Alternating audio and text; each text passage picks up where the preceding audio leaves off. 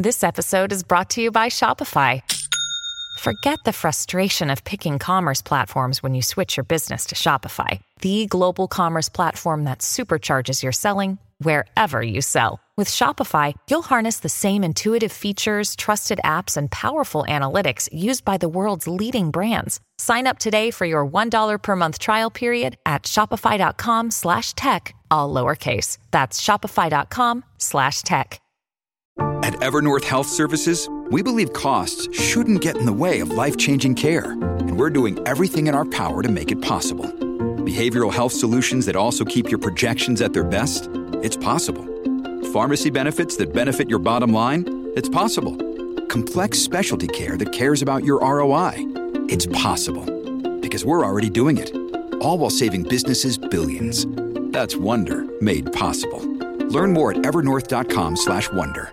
Hello, everybody. This is Marshall Poe. I'm the editor of the New Books Network. NBN listeners like to read books and buy them. So we thought we'd tell you that right now, our friends at Princeton University Press are having a remarkable site-wide sale. You can get 50% off books, including ebooks and audiobooks, with the code 50, F-I-F-T-Y, at checkout until May 31. You can save some real money on Princeton University Press books. I encourage you to go there and check it out. Welcome to the New Books Network. Hello and welcome to the New Books Network. My name is Matthew Jordan and I'm an instructor at McMaster University, and I'm very, very excited today to be joined by four wonderful guests to talk about the new book, Your Computer is on Fire, which is a collection of essays and writings about computing, technology, artificial intelligence, many other issues that are particularly prominent right now. And this book really sounds the alarm. Your computer is on fire. We're going to talk about what that means with the four editors of this volume, Thomas Mullaney, Benjamin Peters, Mar Hicks, and Kavita Philip. Thank you so much to the four of you for being here. I'd love if we started by just each of you introducing yourselves. Who are you? Where do you work? What do you do? And then we can get into the questions. So I will go in the order of these names on the cover of the book. Maybe Thomas Mullaney, we could start with you. Hi. Well, thanks for hosting us for this. And my name is Tom Mullaney, and I am professor of Chinese history at Stanford University, where I teach China, Asia, transnational and global history, and history of technology and science. And my most recent book before this was The Chinese Typewriter, A History with MIT Press, and then forthcoming The Chinese Computer, A History, which will be coming out in the near future. Fantastic. Next up, Benjamin Peters. Hi, everybody. I'm Ben Peters, media historian, media scholar at the University of Tulsa, where I teach primarily in media theory and media history, largely around the Soviet century. I'm largely interested in the origins and consequences of the information age and tend to kind of work Cold War angles. My first book, also with MIT Press, was How Not to Network a Nation, The Uneasy History of the Soviet Internet. And I'm delighted to be here. Wonderful. Next, Mar Hicks. Hi, everybody. I am a historian of Britain, computing, sexuality, labor, and gender. And my first book was called Programmed Inequality. It was about how gendered labor changes affected computing and how gender is integral to the history of computing. And my upcoming book, which I'm writing now, is called Digital Resistance: Hidden Histories of the Information Age. And it goes into a lot of issues that we're grappling with now, like transphobic algorithmic bias, for instance. And it tells the longer history of these issues and how they didn't just spring up around the turn of the century, but have been around since the mainframe era. Fascinating. And finally, Kavita Philip. Hi, Matthew. Thank you. I'm Kavita Philip. I'm the President's Excellence Chair in Network Cultures at the University of British Columbia in the Department of English, and I teach courses in Science and Technology Studies and across the departments of Geography and the iSchool. My interest is in colonial and post-colonial science and technology. So I started with histories of the 19th century, in which I was really concerned with questions of environmental change and indigenous rights around the so-called modernization of the subcontinent. So I take a long historical view. I'm interested in what changes between the late 18th and the late 20th century in colonial contexts. My first book was called Civilizing Natures. It was on race and resources in British colonial South India. And my forthcoming book is on the digital turn and how that makes a difference to hacking modernity for a post colonial nation. And it's called Studies in Unauthorized Reproduction. Thank you so much. Well, clearly, based on those introductions alone, we have an all-star cast here. Many different areas of expertise and time periods and geographies. But you all came together to produce this volume, Your Computer is on Fire. Tom, maybe we can start with you. What were the origins of this project? Well, this project took shape over the course of 3 conferences, the first in 2016 and then the subsequent 2 over the intervening years. The sort of inaugural conference was called Shift Control, New Perspectives on Computing and New Media, and that took place in May of 2016 at Stanford. And I had decided to begin organizing this, and we did a sort of kind of prototype of this as a panel for a conference to basically test the waters and see whether or not it would be possible to convene scholars working especially on the global history of computing. That was a major kind of objective of that first conference. So, bringing together scholars of computing in Latin America, in Asia, in Russia and the former Soviet Union, basically to complement, not as to the exclusion of the classic histories of computing in the United States, in Britain, and parts of Western Europe, but rather to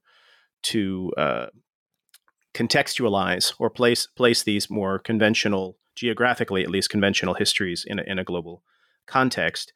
And that conference really, the response to that conference, both in terms of attendance, back when we could see each other face to face, but also in terms of its support from a diverse and wide variety of programs on Stanford campus, like the departments and disciplines that funded that conference are not the ones that typically fund computing conferences, to put it simply. And that was extremely encouraging. The scholarship was amazing. It turned into a special issue of Technology and Culture. Eid Medina won the Payson Prize for the presentation that became the article in that special issue. And it was very clear that things needed to continue. And so there was discussion in a closing session of that conference of what to do with this. And we were trying to ask, let's not silo all of this great work simply in a overpriced edited volume that very few people will get their hands on, and we simply have too much good stuff just for a special issue. So the idea had been floated around that time for a volume that would have something of a hybrid academic and more student-oriented and public-oriented tone. And that became exciting, but there was an ellipsis. We didn't quite know how to make that transition. And as often happens with conferences and workshops, the conference itself was extremely diverse in terms of the speakers, in terms of discipline, in terms of rank, gender, but then people go their own ways. They say, well, I actually have already committed my piece somewhere, or I don't have time in my schedule. For a variety of reasons, it was becoming clear that, or junior scholars wanted to focus on things that pertain more directly to tenure. So by the end of when the chips fell after Shift Control, it was clear that if we were to go forward, it was not going to be diverse in the way that we had committed to and wanted to with the volume. And then a sort of lightning bolt saving grace moment was Command Lines, a conference in 2017, which Mar was directly involved in organizing at the computer, which was held at the Computer History Museum. Kavita was one of the, Kavita and I were, I don't know what the proper term is, a sort of invited speakers for the opening of that. And, I was in the audience simply. I did my piece and then I was simply an audience member for the remainder of it. And just one after the next, I was blown away by talks, especially by early career scholars whose work I wasn't aware of. And one person in particular, for myself, I credit with a sea change, I think, in the planning, which was Halcyon Lawrence, who is in the volume and has just a brilliant chapter called Siri Disciplines, and about accent bias and voice recognition. And after I saw her speak, I went up afterwards and just introduced myself and said how much I admired the talk, and we had a nice conversation. But I know that was the moment when inside I said, we have to start over. And by which I mean, we can't just sort of plow forward with those, from Shift Control who were still able to contribute something. We needed to start completely over. And so it was a kind of a taxing process of going back out into knocking doors and putting together funding applications. But basically an entirely new round of funding and proposals happened for a second conference that I organized, but a third conference in this sequence, which was simply called Your Computer is on Fire. And Your Computer is on Fire, what we did was, by invitation, in essence, and I think there was an open call, but by invitation, reach out to a number of early career scholars in particular, but also scholars working in different areas and avenues that we knew we wanted to have in the volume, as well as some luminaries out there who, just hadn't taken part in Shift Control, and to invite them really to turn it into a conference, but also a public conference, but also a manuscript workshop. Like at this point, we were inviting people to join a book project. And fortunately, the contract for the book was waiting, in essence. It was a strange sort of contractual thing, because without going too long into depth of it, when I signed the contract for Chinese typewriter and Chinese computer, there was a bit of competition because it was a simultaneous submission with MIT Press and then two other competing presses for those two. And MIT came out swinging, and basically without even writing a proposal, they really wanted these two books, and they wanted to definitively finish the contract on it. And they said, we will offer you a 3-book contract. Because they were aware of Shift Control, they were aware of these other things. And so the book was waiting, the contract structure was waiting, and then came these things. And then the last point I would say is the other person, in my view, who really deserves, like Halcyon just blew things up in a positive, wonderful way. The one person who I want to openly and really loudly trumpet here is Benjamin Peters. I don't want to embarrass you, but at some point I received an email, and I hope this isn't embarrassing, Ben, but I love this story, and I think it's a great kind of guide for anyone listening. Please. I received an email from Ben. We were already co-organizing this, and he said, "Could you use any help? If you don't want to be presumptuous, but if you could use any help on this edited volume, because originally it was contracted to me by the press. Do you need any help? If so, I'd love to." And basically that was the beginning of how we formed into a 4-person editorial group, who I think, in my view, we worked wonderfully together. We all brought completely different things to the table, and had Ben not been so had so much foresight and been so really bold to ask that question, I may have made the terrible mistake the terrible mistake of trying to proceed as like sort of at least at the editorial side alone, which would have failed. The book would never have happened. It would never be what it is. And so I am deeply, deeply grateful to Halcyon for just, in my mind, detonating things, and then to Ben for beginning the process of bringing these sundry pieces together. Because as anyone who's made an edited volume knows, they fail more often than they succeed. So that's kind of my origin story. First time telling that story. So wonderful. Well, thank you. Thank you for sharing that. It's really interesting. And it seems to me like, this book was kind of in the water in terms of the conferences that were being organized, the fact that the press was just kind of ready for this book to exist, sight unseen, signing these contracts. I'm wondering if we could kind of contextualize the academic and social and political environment that's been going on for the last maybe 5 to 10 years in these fields that kind of this book was taking place in. Mar, I don't know if you would be able to speak to that kind of where did this come from in the academic and socio-political culture that the world was just ready, it seems, for this book to happen. Sure. Yeah, I'd love to talk about that, especially on the heels of Tom's comments, because it's interesting how kind of Rashomon style, we all have our different perspectives on how things came together.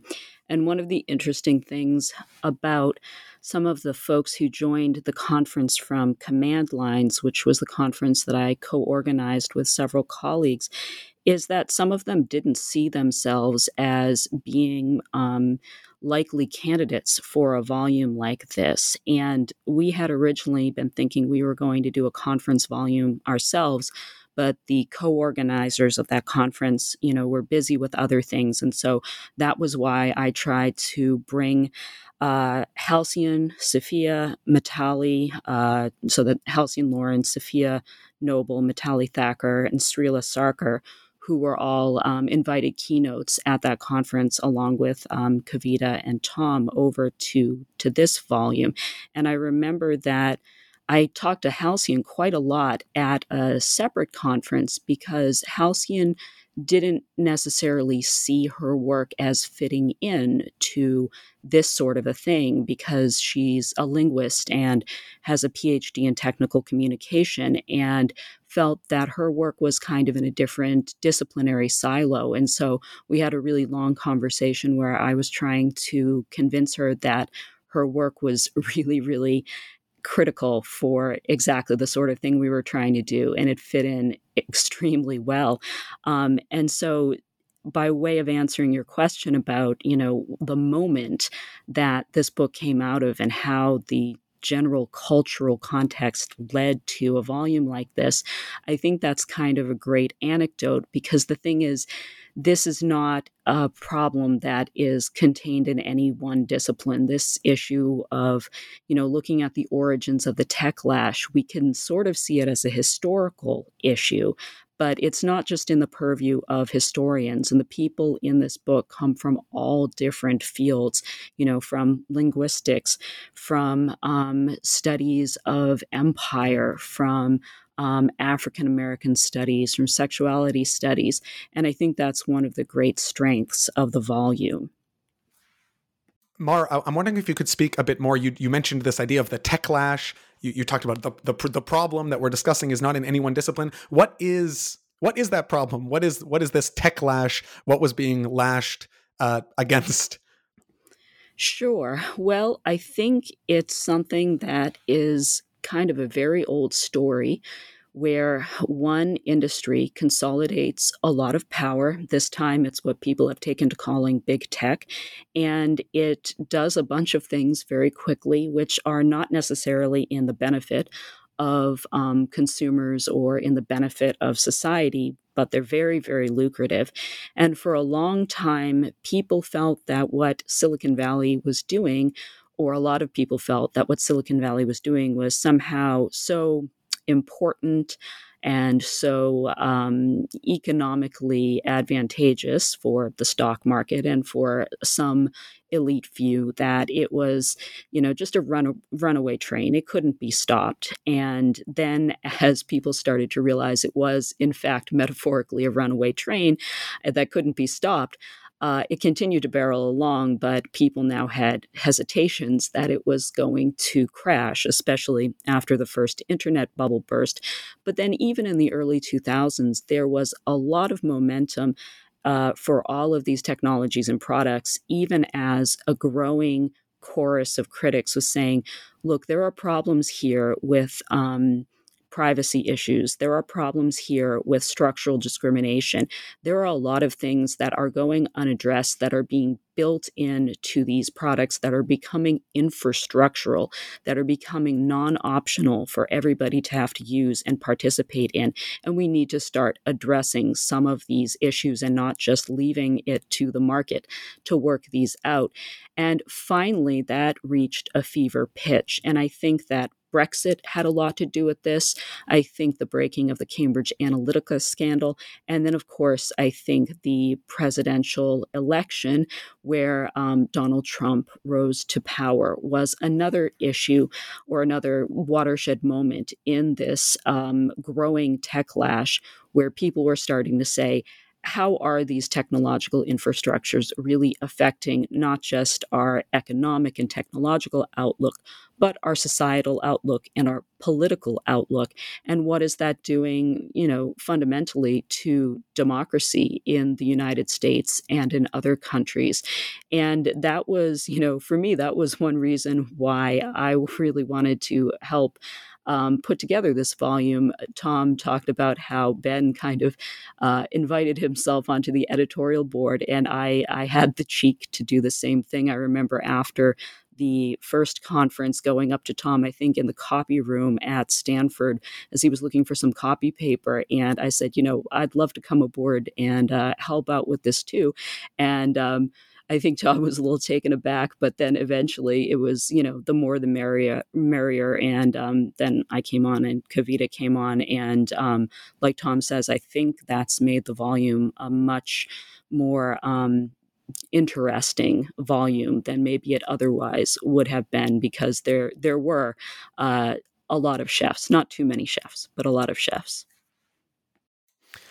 Kavita, maybe we could bring you in here. I'm curious to know, first of all, what your experience was like joining this project, but also how maybe this work differs from some of the other work that had been going on in the mid to late 2010s. This book strikes me as more global. It takes in a wider variety of perspectives.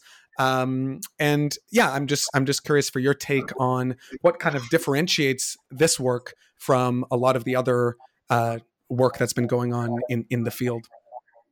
Absolutely, Matthew. Well, the global is sort of where I live intellectually and materially often. It's really interesting to think about how academic work sort of divides up our work into the word that Mar mentioned, silos, right?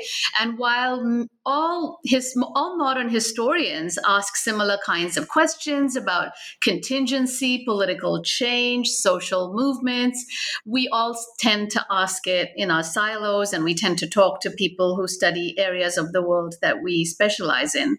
What was fun about this book was talking about the urgent ethical and political challenges that the so-called digital revolution and the techlash raised for people all over the world. And so it was one of those rare moments where we didn't just get to talk about the Western subject in all its complexity and all its future possibility, or the non-Western subject as forever condemned by history to walk in the footsteps and catch up with Western modernity. We got to talk as if we're all inhabitants of the same world at the same time. And so that was really exciting. So as all of the other editors have mentioned, we have people who write from different perspectives, not only along the power dimensions of the Western world, but also of non-Western, non-English speaking contexts. So I was really interested, along with Srila Sarkar, in the rise of authoritarianism in another location in India, which sort of slightly preceded the election of an authoritarian president in the US.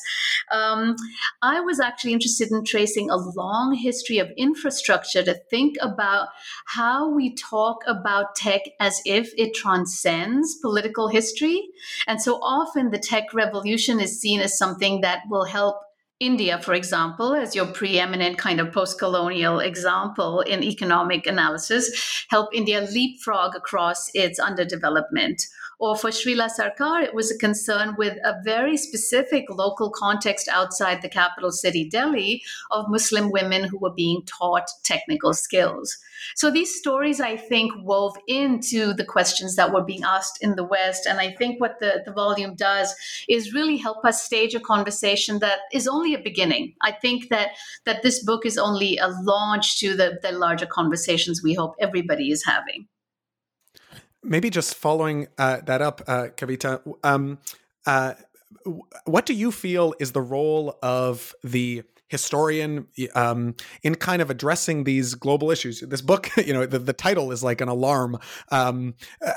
What can historians bring to the table in terms of sounding those kinds of alarms, stepping outside of the silos, as it were, and kind of announcing, we have a problem here, and we as academics are not just erudite. Stuffy people in the ivory tower. We have something to contribute and something to say to kind of push back against these dominant cultural narratives. Yeah, I think historians have the perfect weapons for this moment, except we don't use it because we're sort of trapped in often professional codes in which, we're afraid of being labeled as presentist or anachronistic if we draw lessons from previous periods for this period, right? So certainly for all of us and for other contributors, it was a challenge to step outside our academic language and talk directly and make clear statements that don't hedge with caveats and subclauses. But I think history's strength in tracing stories that pay attention to contingency, that don't jump on a teleological just so explanation as if, the lead up to modernity determines all of the steps that all of us will take, for example.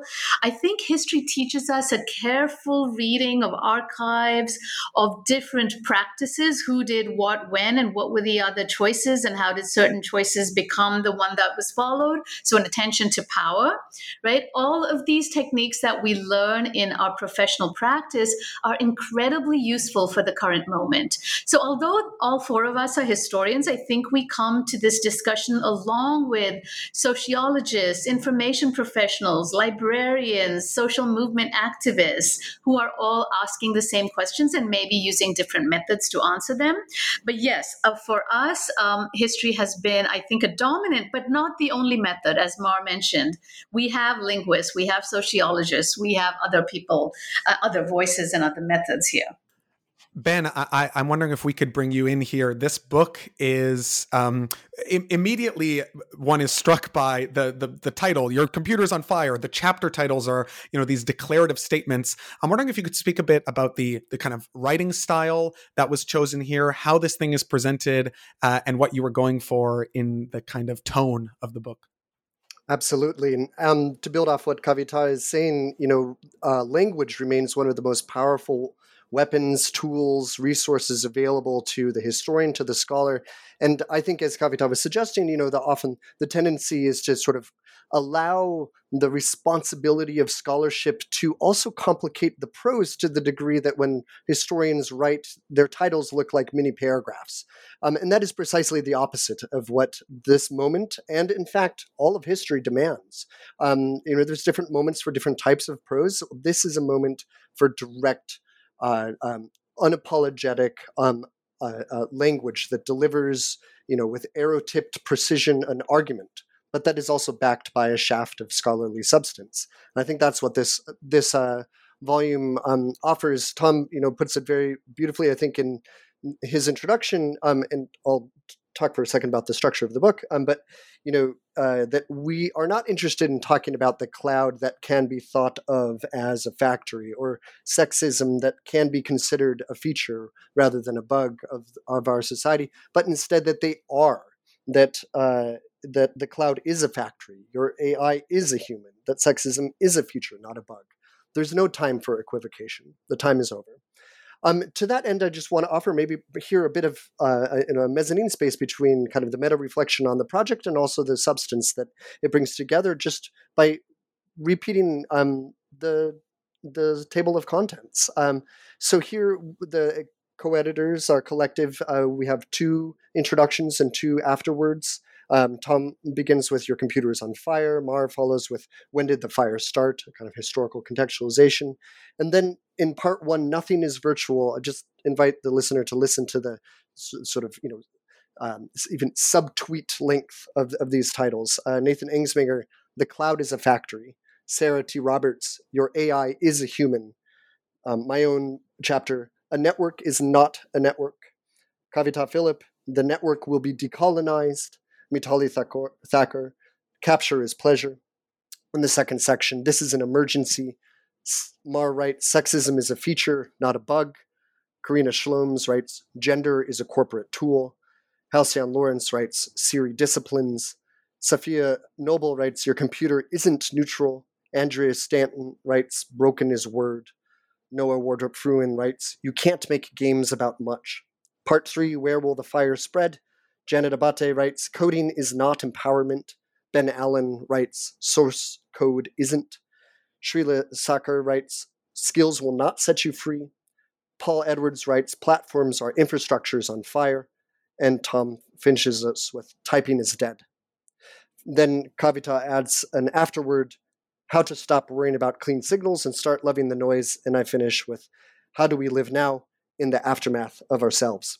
I hope what's obvious from that brief cataloging is the sort of clarity of the arguments. None of the context is there. We're not, specifying that we're talking about Chilean networks in the 1960s, where I do, drawing upon Eden Medina's fantastic work, or Africa, or the various contextualizations of the work.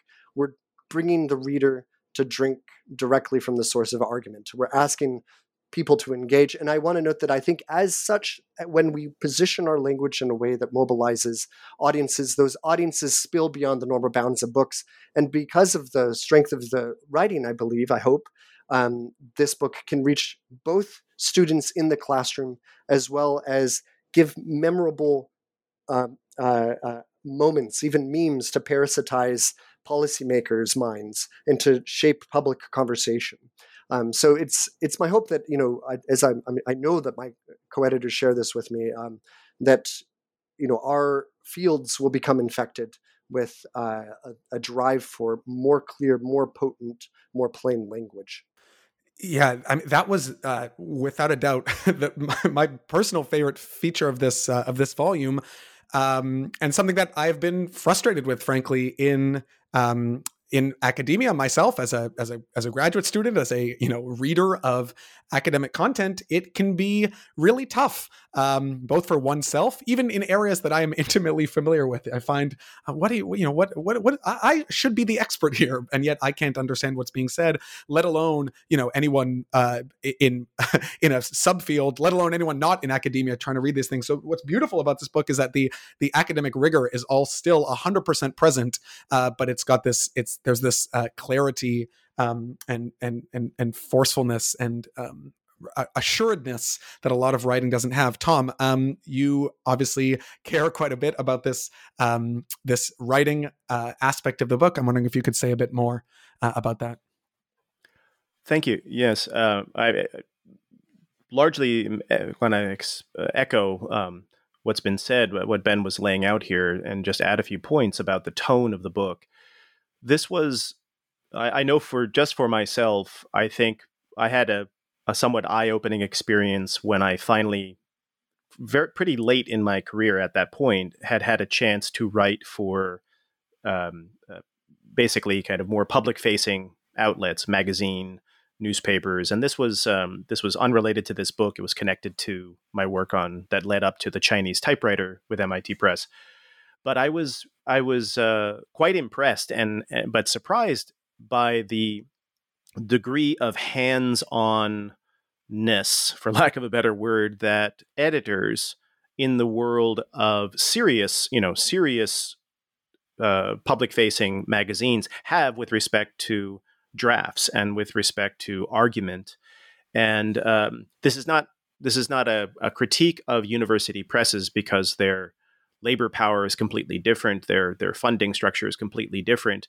But the general approach of editors in the realm of academic publishing is really hands-off. I mean, there is peer review, yes, and there is copy editing, yes, but rare is it to have deep tissue work done on a volume, and it's exceedingly rare, and I think even more rare, and this is a bad thing, I would say, this is the one bad thing, as people achieve higher and higher stature or rank, I think editors are less and less inclined to make strong constructive suggestions about changes. So I guess, for lack of a better word, developmental editing is not something that I have been very exposed to. And I would venture to say that that's true for many, many scholars.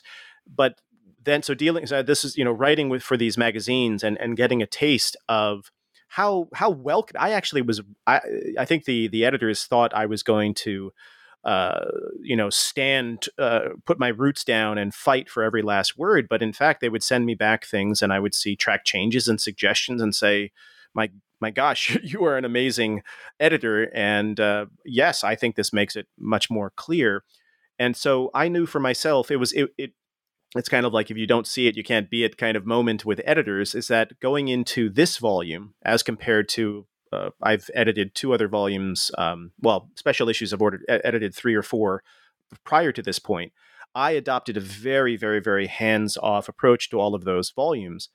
But going into this one, I remember the 4 of us were having conversations just as the editorial team, and we came to the decision that regardless of rank, freshly minted PhDs all the way up to people who are far more famous in their fields than any of us, I would venture to say, we are going to have a very hands-on approach. And so we knew we were taking a risk because, in some sense, because just like I said, I think the average, or the it's par for the course that most scholars are not used to having really hands-on, high-touch editors involved, certainly at the level of titles. But we firmly requested, to the point of saying, like, this is basically a must, for people to declare that their titles were going to be quite different than ones that many of us are used to producing within the realm of scholarship. And what we found is, I think without exception, I won't put anyone on the spotlight if I remember anything, but I'm pretty sure without exception, all of the contributors were like, great, let's do this. I totally see why, we're being asked to make a declarative statement.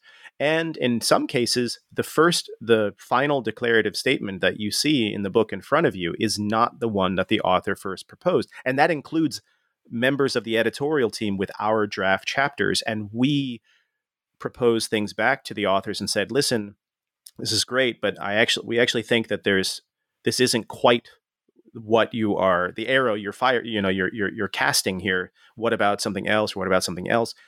And there was total openness and total willingness to do this. I think that all of the contributors realized that, yes, this is so necessary. And I'll just add one other thing, which I think is self-evident from the book, if any listeners have read it, but will be, is that there is not a shred, not an iota of anti-theory nonsense. Like, some people take the idea of plain talking academics to this realm, basically of anti-intellectualism, where they try to wear their anti-theoriness on their shoulder, especially true among historians, or like, just tell it like it is, like, we don't need this. And it's like, no, that's not that. There is a way to be deeply engaged with theory, to realize that theories are the realm of theory is the realm of real life, of battle, of blood and sweat, and these are not divorced from life. They are life. But just as like Kavita was saying, we have a bad habit in this profession of speaking in this kind of self-affirming code where we hover at the surface. We hover at the surface even of our own thoughts instead of delving down into them. And that was the exciting challenge I know for myself of being one of the editors of this volume is we're not asking people to take the theory out or to quote unquote, as editors do sometimes in magazine and newspaper world, and this is a critique of them, of idea of so-called dumbing it down, or the audience won't get this, or the reader doesn't care about this. It's like nonsense. The reader does care about this. We have all convinced ourselves that they don't, or even more difficult still, many people have convinced themselves that they don't. But we're not gonna dilute this. We're not gonna quote take the problems out and just describe. But we insist as editors that we kind of come out from hiding and come out from using language as cloaks and security blankets and teddy bears, and come out and tell our readers what empirically we feel extremely confident about. And that was just one other footnote, which is we really asked our authors, please do not propose a kind of shiny new idea. This is not a volume where you're trying out a chapter or trying out an idea. We would like you to bring to the table the stuff that you have been working on for lack of a better word, all of, or the majority of, or a sizable part of your career, but to come out swinging. And everyone did that.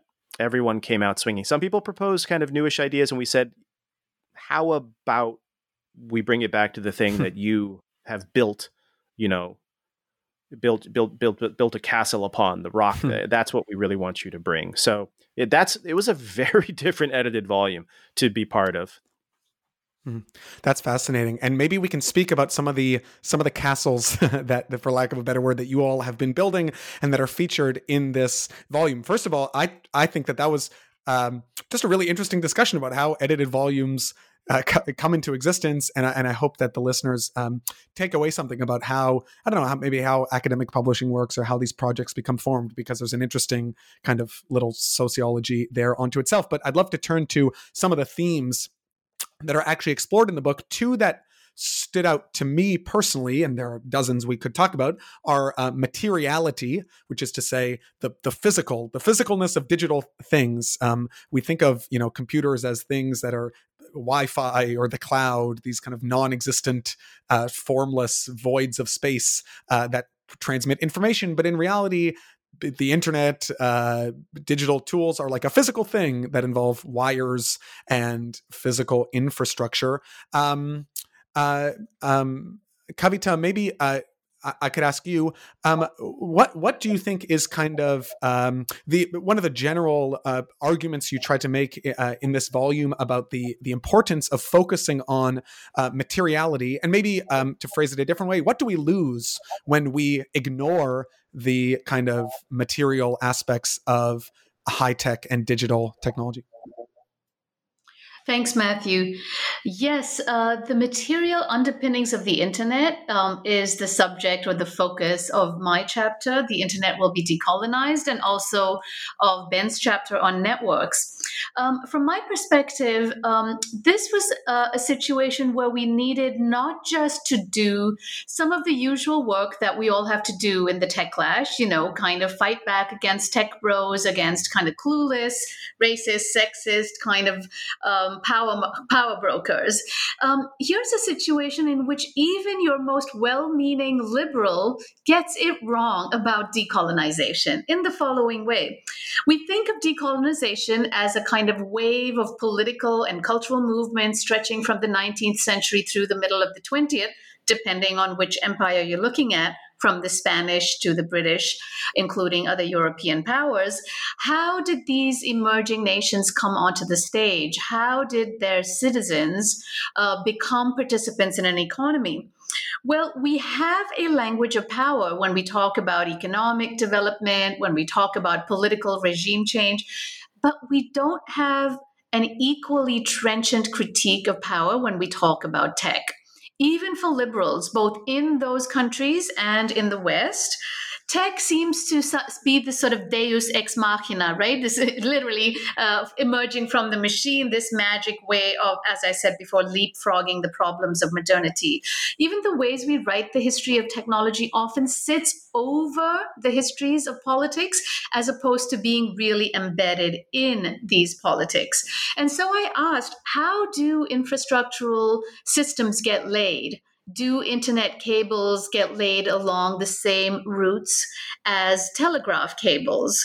If those telegraph cables were laid in the interests of militaries, of signaling for the importance of, dominating the natives that they controlled, how do those politics seep into the very infrastructures of our new datafied forms of political colonialism?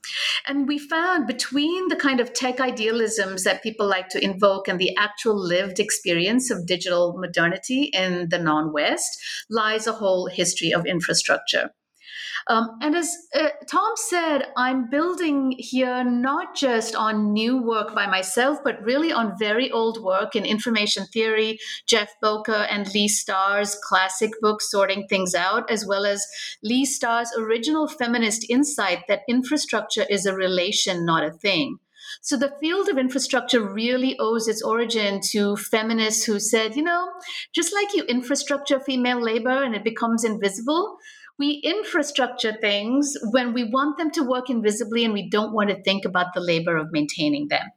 And there I built on new scholarly work on the ethnography of cables and the Border Gateway Protocol.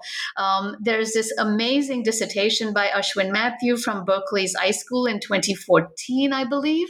That was the ethnography of the Border Gateway Protocol, in which Matthew shows the incredible human and technical labor that it takes to keep internet exchange points running. This doesn't fit into a simple story about states or nations. It doesn't fit into a story about corporations, nor about nonprofits. This is about engineers who work together, or network engineers, as well as nonprofit groups. And the phrase they use that appears in Matthew's dissertation is, "We work for the good of the internet." So here's a thing that we all supposedly work for the good of, but in that working across nations, corporations, borders, financial challenges, lies the entire history of power. Ben, I'm wondering if I could bring you in here as well to speak about the role of materiality in your work as well. Yeah, no, just to echo and amplify Kavita's really rich reading right there, I would add, to your earlier question, what happens when we ignore power, when we ignore materiality, is that we strip ourselves of the language of collective power that has always already been available to organizations and people on the ground for so long. When we imagine wrongly that the tech revolution is a revolution and not a coup, for example, then we kind of let the toxic waters of a kind of neoliberal archipelago of unconnected individuals. So how many mixed metaphors in that phrase? But like we imagine ourselves in as individuals free floating in an ethos, an ethereal, virtual, digital, immaterial world, and that is just such an impoverishment of both historical and present day truths, which we have opportunity to mobilize and collectivize one another, to build organizations and labor, to push back, to use language that brings about change and demands it as such. And I feel that often the tech language itself is part of this problem. It imagines a kind of impoverished individual instead of so much so that we're our time horizons are the financial quarter instead of the life scale or even the civilizational scale that we could also be teaching ourselves to think in.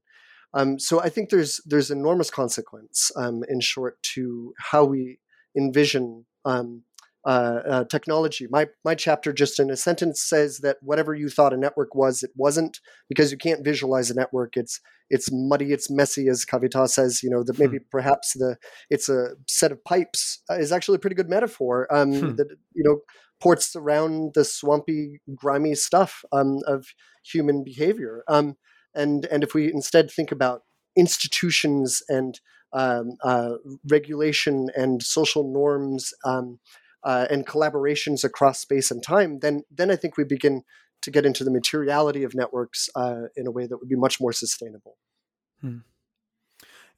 In addition to materiality, thank you, Ben and Kavita, for speaking about those fascinating chapters. And there's obviously much more in the book about different types of material, like the cloud. The cloud is a factory. The people who work in what a lot of what we call artificial intelligence is actually just people sitting at computers.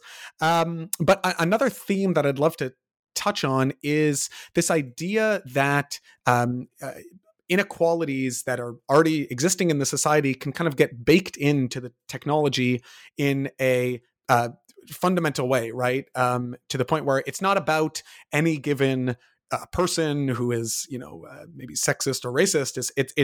It's about like the structural features of the way technology itself is built. And maybe Mar, we can turn to you. I'm wondering if you could speak about some of your work in particular about the role of women in the development of computing, or any other examples that come to mind that can kind of illustrate for us how the way things are in technology and the way things are built, stems from the level of who is creating these things can really shape how they end up being defined, for lack of a better term.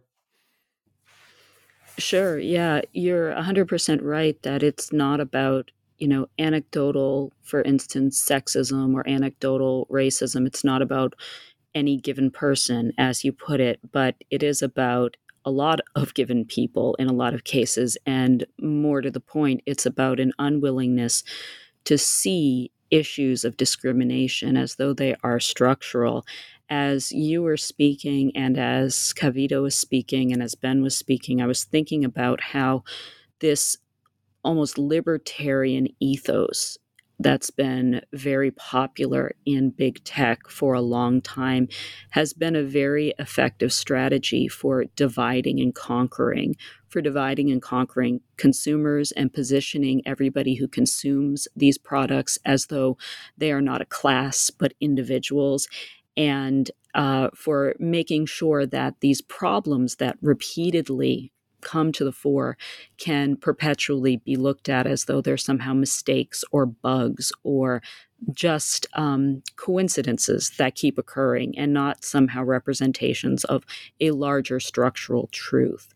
And one of the reasons I think we're seeing so much labor activism right now in tech is that this idea of tech, or this propaganda campaign, really, of tech trying to evade any sort of responsibility for the structural harms it's doing, has not sat right with a lot of people, including the people who are building the technologies themselves. And that's one of the, again, going back to why we wanted to do a volume like this, that's one of the reasons we wanted to do a volume that was accessible, so that it wasn't just something that could be used in an undergraduate or graduate classroom, but something that could be picked up by folks who are, out in the field, and they would like to have a primer on the stuff that they're already coming to know from their own experience, but they maybe want to contextualize it a bit more.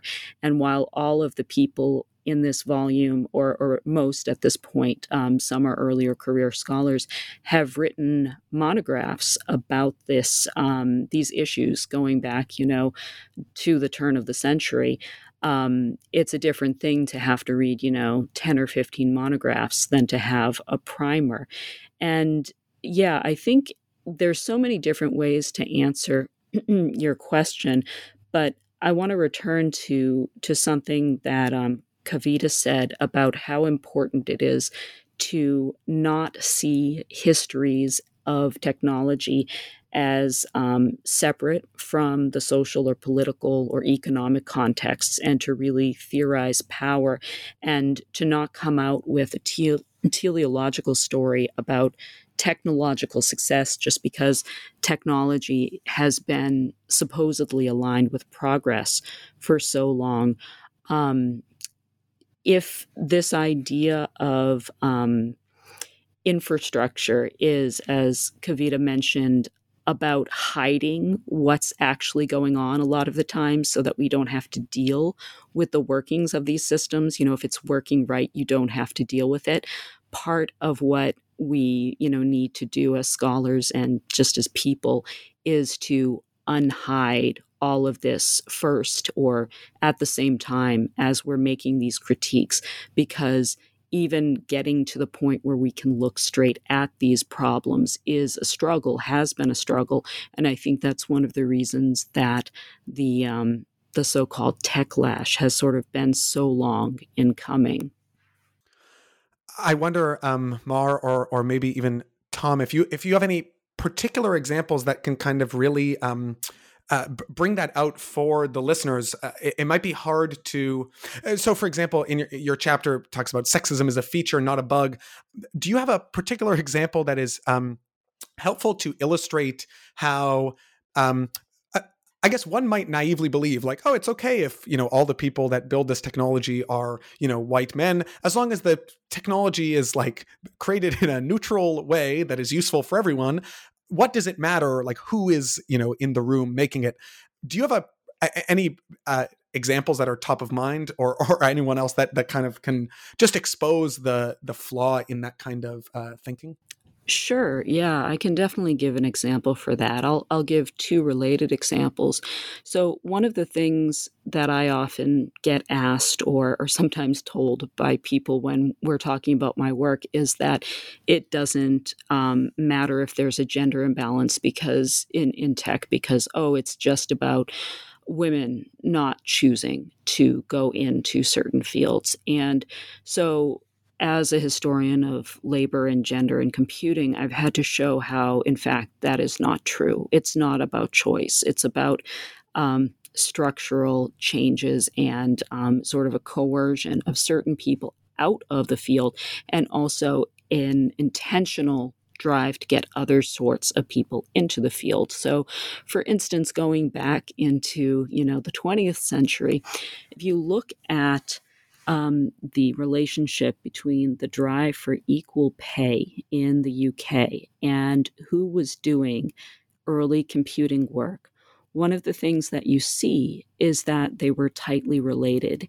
and that in fact, as long as it was profitable to have lower paid women doing technical jobs, in other words, employers could get a discount because they were only paying, as they put it, girl hours instead of man hours, then it was very much, it was seen as a very savvy business decision to do so. However, as equal pay starts to come into place, now there isn't the discount for using women's labor anymore. And instead of employing as many women in these technical jobs, what you start to see is there's a preference to get young men into these jobs who don't have the skills, and have the women who are doing the jobs train them to, in fact, be their replacements. Because why pay for women if you have to pay the same rate? And relatedly, this might not seem tightly related at first, but I'll just explain briefly how it is. If you look at, for instance, the prototype to Facebook that Mark Zuckerberg made while he was at Harvard, where we almost overlapped, but not quite, and I'm thankful for that. He created a site that was sort of a Hot or Not ripoff site that stole all the pictures of undergraduates from the internal Harvard Facebook servers, because Facebook was a thing that colleges had before it was a platform. And he put them on this, without their consent, sort of Hot or Not ripoff site. And in doing so, this is something that Kate Lossy, who's a Facebook employee and also now a tech critic and writer, has written about. He sort of built into the structure of the platform a type of sexist voyeurism. And you can see how that has continued on throughout the, the platform that he now commands and controls. And so this idea of who gets to be in the room, who gets to be paid, or who gets to be paid equally, and who gets venture capital to make their images of the world into infrastructure, into a reality, is very much a pressing issue. And it's not something, as you pointed out, that is usefully understood on the level of individuals and anecdotes. It has to be understood on the level of individuals channeling larger cultural power imbalances and larger power differences, and making them into new types of infrastructure that enforce discrimination. Tom, I'm wondering if I could bring you in. Thank you so much for those examples, Mar. I'm wondering if we could just do maybe one or two quick examples from you, Tom, about some of the ways that there is kind of maybe a Western bias in terms of the Latin alphabet, or left to right writing, or the way that kind of other structural features of the people who create the technology become embedded into the technology, and then what those effects are as those technologies get distributed around the world.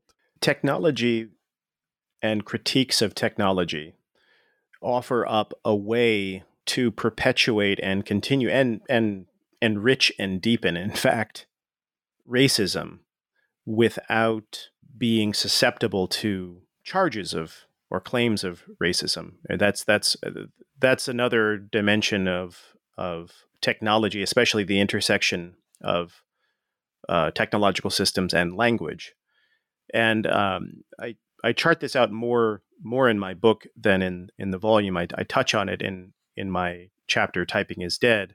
But the synopsis of at least one part of the argument from the Chinese typewriter is that in the 19th century, it was entirely in keeping with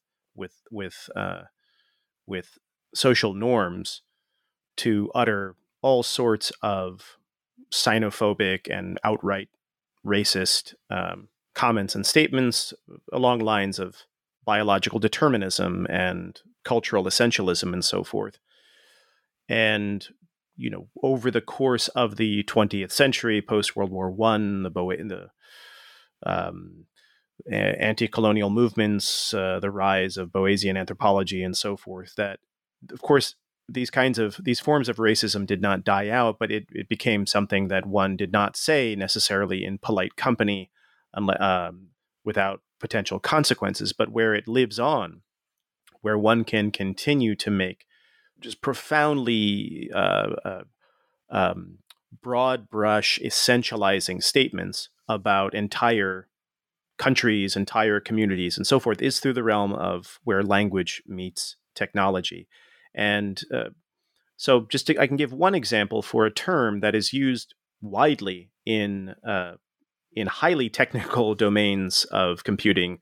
So like you think of Unicode Consortium and encoding standards and the people that, people that most of us don't think about all that much.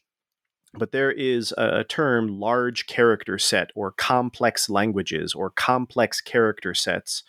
And this is just when two people who know this term know this, they know what the other person is referring to. They're referring to writing systems like Chinese or Japanese or Korean, many times also to certain writing systems, South Asian writing systems.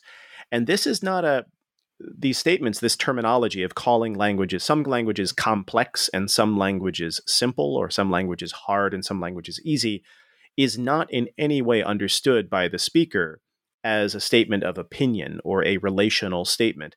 It is these things are uttered and encoded in literally in kind of textbooks and encoding standards as neutral statements of fact about the essential qualities of these writing systems.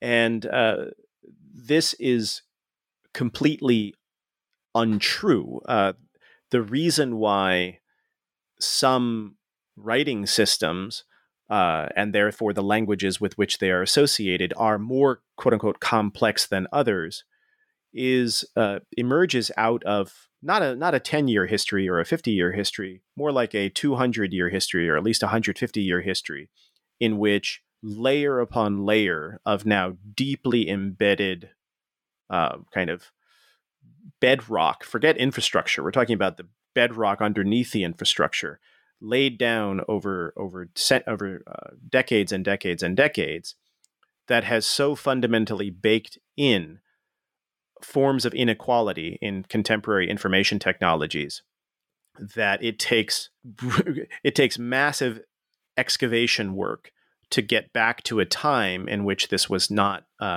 understood as common sense. Like, you have to dig down many layers of the geological strata to get to a place where people are not talking about, quote unquote, how hard or inefficient or slow or comically absurd or whatever these other terminologies are with regard to the Chinese language, Chinese writing system. There was a time in the early modern period, which for historians is not a long time ago, in which visitors to what we now think of as China marveled at the fact that, and also Edo era, former Tokyo as it used to be known, Edo visiting what we now think of as Japan, marveling at the fact that one could buy books for basically the cost of a noodle soup, while books in Western Europe, it certainly cost an arm and a leg, because we're talking about manuscript printing generally, and even the early movable type. But then fast forward a moment, and we get to this place in which it is absolutely natural and totally considered apolitical to talk about how difficult, complex Chinese is, and to make statements that, if you really scratch at them, have just a touch of genocide in them, for lack of a better word. And I'll give you just a touch of genocide statement that is extremely common. Why didn't Chinese people just learn a different language? Like, why didn't China just get rid of its writing system? Then they could have used Morse code, and then they could have used typewriters, and then they could have used computers. Like, why are they so conservative? And it's like, can you just, this is the sort of nonchalant casualness with which ideas of such proportion are just tossed out, reveals simultaneously just how deeply embedded the self-satisfaction and complacency of basically the sort of Latin alphabetic world is, but also how cavalier we are about, the more complacent a person gets, the more like profoundly, weirdly optimistic they are about how everyone else in the world has this just uninhibited capacity for just total epochal change. And so that's what, that's where the chapter comes in, to try to dig into these kinds of layers. I mean, basically from the mid-19th century onward, information technology as we understand it is profoundly, unequivocally biased towards a subset of writing systems on Earth, and deeply unwelcoming to most others. And those quote unquote most others actually form the majority of the world's population, or language users, let's say, to the point where most computer users on Earth do not use keyboard-based computing the way that keyboard-based computing was first conceptualized in the United States, Western Europe, Britain. Basically, the rest of the world has modified, hacked, bootstrap changed this thing. And that's what accounts for the success of keyboard-based computing globally. Basically, the non-Western world saved the computer from its own profound parochialism and narrowness. So, this is where, to Mar's earlier point, I mean, if you really want to piss off an engineer that is not sympathetic to these kinds of arguments, try to tell them that the pixel is political, or that arrays are political, or that ordered lists are political, or search algorithms. I don't mean Google search. I mean searching through a text document. These are like blood-soaked political things. And that's where many say, like, wait a minute, I'm fine with, I'll follow you. I'll follow you to, face recognition problems. I'll follow you down the road of accent bias. I will follow you down the road of, but I will not follow you down the road of saying that an ordered list or an array or a pixel is. They want to believe that at the core, technology is pure. They want to believe that. And what trying to say in my chapter, and also in my larger set of works, is pure and contamination is actually the wrong way to put it. I like words like muddy and just viscous. It's like, no, it's viscous all the way to the core. There is no pure core. And many are they're not willing to give up that idea of a pure core to technology. Right. Viscous to the core. Thank you for those examples, Tom. And I think that the kind of theme that is emerging here, I hope, from these discussions, is that the technology really just like recapitulates a lot of the like political and social dynamics, whether that be in the, colonial, global power dynamics of how cables are laid, or the like inbuilt structural sexism or misogyny that exists in the culture, or the differences between language systems and the prejudices there. Like these technologies are just a reflection. And I think this book does a really good example of that. Mar, did you want to add something quickly on that theme? I just wanted to make a quick comment because of Tom's really interesting turn of phrase, or he said something like the majority of users are others, that tech is othering a majority of users. And it occurred to me that we talked a lot about how great Halcyon Lawrence's work is, but we didn't actually mention, I think, explicitly what her chapter is about. And her chapter, called Siri Disciplines, is about this very issue. So looking at speech recognition technologies and how they're built around American, British English, and Australian accents, when in fact, at one point recently, the majority of people in the world didn't speak English with an American, British, or Australian accent. Now I think it's just under a majority, but a huge number of people were having to either be misunderstood or to code switch to interact with these voice, quote unquote, recognition technologies. And it reminded me of a point that I think, is maybe obvious, but really important to bring up in a space like this. And it's that Black women have been some of the loudest and, the soonest out of the gate, most insightful tech critics, thinking of the bombshell that was Safiya Noble's Algorithms of Oppression, thinking of the work of even people inside the tech field like Dr. Timnit Gebru.